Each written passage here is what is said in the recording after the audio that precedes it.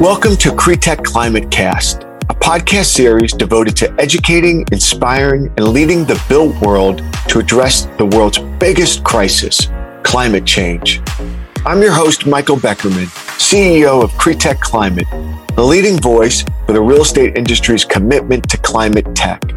Join me each week for 20 minutes as we connect with the world's leading real estate and tech innovators from VCs, real estate companies, academic, and nonprofit sectors.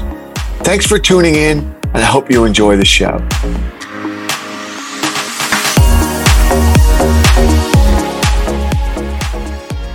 Hey, it's Michael Beckerman. Welcome to another episode of my podcast, Cretech Climate Cast, where I talk to leaders who are helping to decarbonize the built world and help to make a significant impact in addressing climate change as a result. For those that have been listening to the podcast, I've focused really a lot on landlords that are implementing, some incredible thought leaders, Stacy Smedley, Marta Shantz, and many, many others who are helping to educate the real estate industry as to, why and how and best practices. And, at the end of the day, it's going to come down to the tech companies, right? We're going to have to drive demand, drive awareness, but it's not going to be something that behavior is going to change. We need technology to really drive us to net zero with the speed for the planet to survive. So when I find a tech company that's really making an impact, I want to talk to them. Brian Bennett, CEO, founder of Cortex, leading building analytics software company that's focused on decarbonizing the built world. I'm sure he'll correct me. I think they implemented about 50 million square feet of office space in the US. So when I saw that, I was like, I got to talk to this dude because they're doing something right. And we got to get that 50 million to 100 million to 500 million. And I got no skin in the game. So this is how it's going to happen. We've got to find the technology solutions that are going to drive the decarbonization of the built world. So Brian, enough of the infomercial from me. Great to meet you, and thanks for spending some time on the podcast with me. Yeah, no, Michael, really appreciate you having me on. I'm a huge fan of what you all are doing, and yeah, I agree with you. I mean, I think we're at this fascinating moment with technology and real estate in general, and with sustainability, where we're on the front end of massive change, and you bring voice and distribution to this. So really appreciate you having me on and a time. Thanks, Brian. Well, you're bringing the solution. So let's talk about that. So introduce to the audience that don't know you and don't know Cortex, and give them a high level elevator sort of pitch about who you are and what led to the founding of Cortex and what it does. Yeah, those two things are really pretty deeply intertwined. I grew up around commercial real estate in the DC area. My father and mother have been developing for the last 40 years. So I remember, growing up, going in the back of the car with my brothers and checking in on 800 North Capitol was one of the development sites and seeing how that was going. After undergrad, I spent about 8 years in management consulting and really fell in love with energy technology and specifically how it can drive sustainability change. And it was when I was doing that work, I came to realize that there's massive quantities of data that are being collected in each building, across the largest asset class in the world, across the largest emitter of greenhouse gas in the world. And not only is there a lot of data, but it's grown really significantly. The amount of data today versus 5 years ago, 10 years ago, is dramatically different. It's going to continue to grow. Yet nobody was really doing anything with the data. The data was really stuck in these siloed, disparate systems inside of buildings, inside the building management system or the meters or the work ticketing system. Not a lot of data even being stored, let alone combined and processed to drive improvements and how the building's operating to drive sustainability improvements. So that's really what drove me to start the business. What we want to do is create the fastest and the lowest cost path to decarbonize commercial buildings. So, the way we're doing that today is we arm building engineers with a tool. It's a mobile app and it's a web app. They use it on a daily basis at Empire State Building and other clients, and can dig more into that if interesting as we go through this.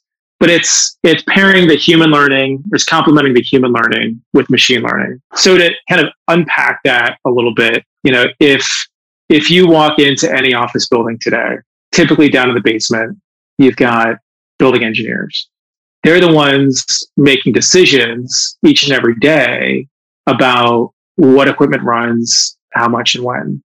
Do we turn on the electric chiller, the steam chiller? What time do we turn it on? When do we turn on the fan? And those decisions have a massive impact on how much energy the building is using, and also on the financials of the building, since utilities are the largest controllable cost. And the way those humans are making decisions are with paper and pen. They've got a journal notebook in like every engine room, and they walk in, and in the morning they'll see, okay, what's the temperature outside? They'll flip back to past days to see what time they started up and similar days, and they'll use their intuition and their judgment. And the reality is they can't process thousands of data. No human can process thousands of data every single minute. So we are the software layer that continuously ingests that data, processes it using machine learning, so that we can help those engineers make better decisions to drive savings. Got it. Great. As we've talked, and I think your background, your family's history in commercial real estate does give you that sort of like really unique lens as to how the industry actually works from the inside and how these buildings operate, what goes into the decision making about when to add something, an additional cost to running and operating a building, et cetera, because that question, what's the ROI if I invest in this tool, is probably the number one question what everybody asks when looking at new technologies and innovation. And again, to be clear to those that are listening, I got no skin in the game. You didn't pay me to put you on the show. I just think what you're doing is great. I think you're cool, and I think you're onto something. So walk us through a couple case studies, because that's what the audience wants to know. All right. So give us a client, if you could talk about it, name the client. And if you can't, then just be generic about it. How are they using the tool, and what is the ROI that they've experienced? Yeah, that's a great question. So I'll start kind of broad. We're today focused on office. I think this is applicable across all asset types in the world. We've deployed our software now across 70 million square feet. We're growing pretty quickly. I was 50 wrong. million. No, the 50 million was grew 20 million feet just in this call. Yeah, that was not that long ago. And great. Yeah, so I think you're so true in terms of that importance of the ROI. I wish it'd be awesome if there was a cost of carbon where sustainability by itself drove mass action. But my belief is, if we're as an industry going to drive, really dramatic decarbonization, we have to do it in a way that's aware of decision makers and what they care about. And the reality is these are businesses that care deeply about the return. And so our strategy has been molded based off that. It's very focused on pure software, no additional sensors required, no equipment upgrade required, no upfront capital costs required. So, what does that look like? Take Empire State Building. We did a mutual press release with them and JLL, who's a part of that project. They were collecting thousands of data points every single minute across their building management system, their meters. We went in and installed a gateway device that allowed us to access those data streams on a real-time basis and send securely to our cloud. We then trained our machine learning algorithms on that data so that we can then arm Tim Daly, the head of engineering over there, and his team with this tool that they have next to their BMS screen in their engine room, and they have on a TV dedicated in their engineer's office that they're using every single day to figure out what time do we begin the startup sequence? Are we about to set a new peak demand level? Is there an opportunity to adjust set points? And based off that software, which again required kind of no capital investment upfront by them, they've been able to save $800,000 a year. Really big dollars, and 90%, if not more, of the dollar savings is based on a reduction in kilowatt hours. Mm-hmm. So direct sustainability and energy savings, but doing it in a way that's also having a material impact in terms of the things that these owners obviously have to care about, which is the financials. Great. So unpacking that idea of ROI and 70 million feet, obviously incredibly impressive market traction. What sort of best practices could you share with other entrepreneurs or other real estate companies? Is sort of like what you've seen works in terms of getting adoption, because this is a collective action problem, right? We have to get the entire industry to use your solution and others across the board, whether it's air, it's energy, it's concrete, it's everything. What have you learned that you could share with others as to how you've been able to build scale? Yeah, I totally agree. I mean, massive scale of problem, we're going to have to be a lot of different solutions. I mean, I think that understanding the market realities of the users has been absolutely critical to what we've been doing. What's possible from data ingest, a data storage, a data processing standpoint today is profound. It's extraordinary, right? And you're seeing that with autonomous vehicles. You're seeing that in all sorts of ways. But within real estate, it's got to be applied in a way that fits within the industry and where it is today. And it's also changing rapidly. As we talk to large owners and property management firms, everybody's making these investments, trying to figure things out. But on the technology companies to have really deep understanding of the industry, the customers, the users, who they are, what they care about, having empathy for them, right? So we build something that they use. And what that looks like for us specifically is we believe that the building engineers are absolutely critical to driving the speed of change that we want to create, because they're the ones, across the billions of square feet, there are hundreds of millions of building engineers out there, right, that are making decisions right now. And so, it's a population that, they typically, don't have a million apps on their phone. They're not used to software solving a problem. So that means we've got to build something that it's simple, it's intuitive, it doesn't take a lot of time to figure out. So they use it because we get the most brilliant algorithms in the world. But if nobody's using the software, we're not going to have any impact. I think there's so much that you just said there, Brian, is so on target. As somebody that's been working, trying to get the industry to embrace technology, innovation for years, now bringing that now to the climate fight. You're so right. I mean, when you said the word empathy, I wrote that down and a couple of exclamation marks. That's a great word for other founders to get into their vocabulary, when just your tone of talking to these building engineers and not down to is so critical. Because you're right, you can have the greatest tool in the world, but unless you're getting somebody to use it, what's the impact? There isn't any, right? Yeah. So I really love that approach. So that's from the tech side. That's great advice. What about from the landlord side? Of that 70 million feet, what are the common themes that you're seeing from your customers that other landlords that maybe are not embracing products like Cortex could learn from? What are they doing right? Yeah, it's a great question. I think we've had the benefit of working with a somewhat diverse set of owners and property managers. It has included, I think, some really innovative owners out there. Like what I think, Tony Malkin and Dana Schneider at Empire State Realty Trust is doing from a sustainability standpoint is extraordinary.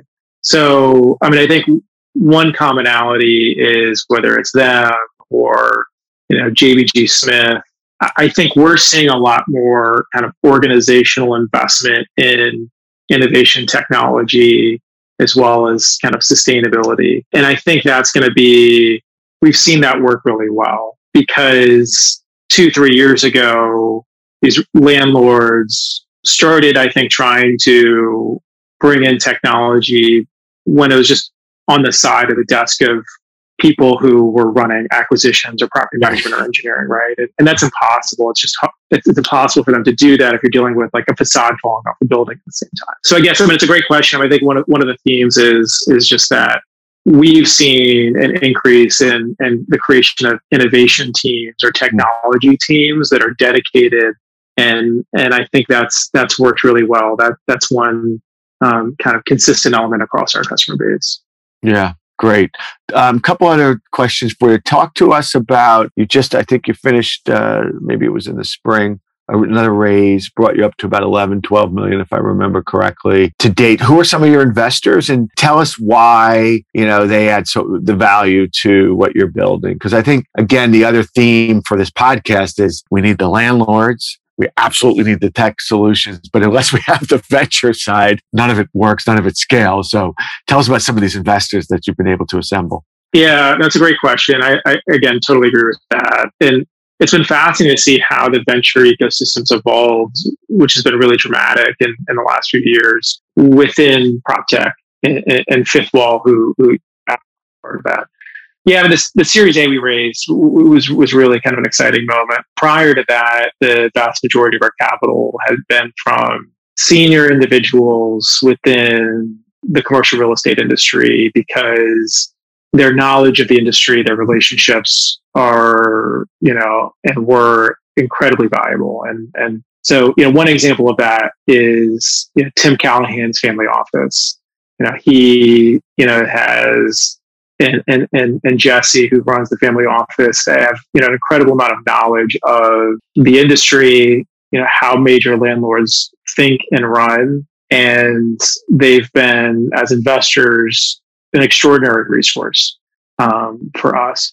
I think we got to a place where we had every single customer, every single building saving a significant amount, on average 5 times our fees.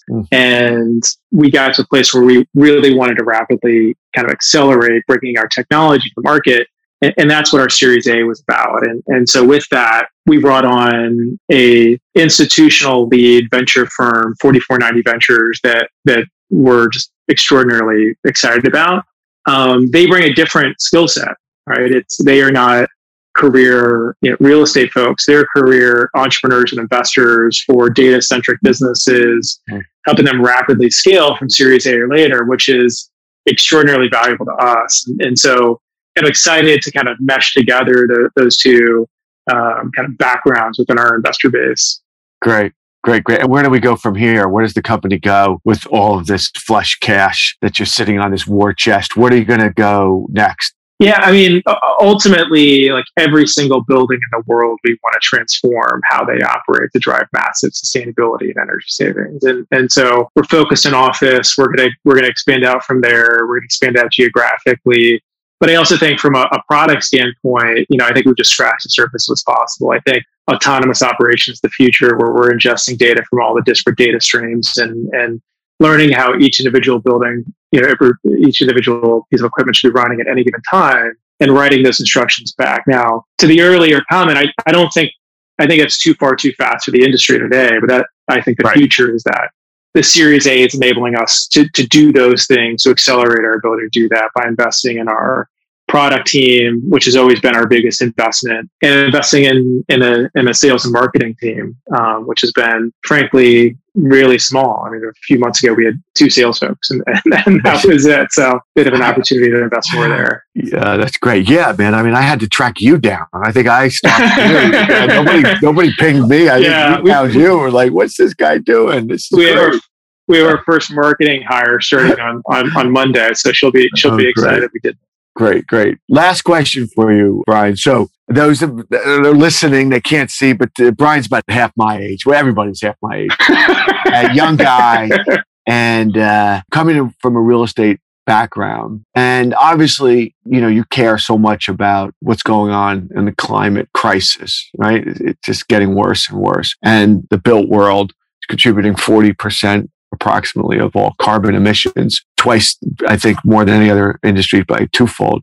So, real estate, you're focused on a solution with climate, trying to help decarbonize the entire built world. How do we get there? And are you hopeful we can get there, given what you know about the industry? And again, our focus is just on commercial real estate. So how do we get there? And are you hopeful we can do it? Now it's looking like it's 2030. We don't even have to 2040 anymore. I personally am really hopeful and optimistic about it. I am a realist, and I think that the scale of this problem is obviously massive. I think the urgency here is really incredible. I think we're going to need really dramatic changes very quickly. I bet on the human race has had some big problems before. I bet on human ingenuity when it really focuses in on a problem. And I don't think that we focus historically the way we need to, but I think that's changing. And I think as it changes, we're going to see massive gains in the areas that we have to, which is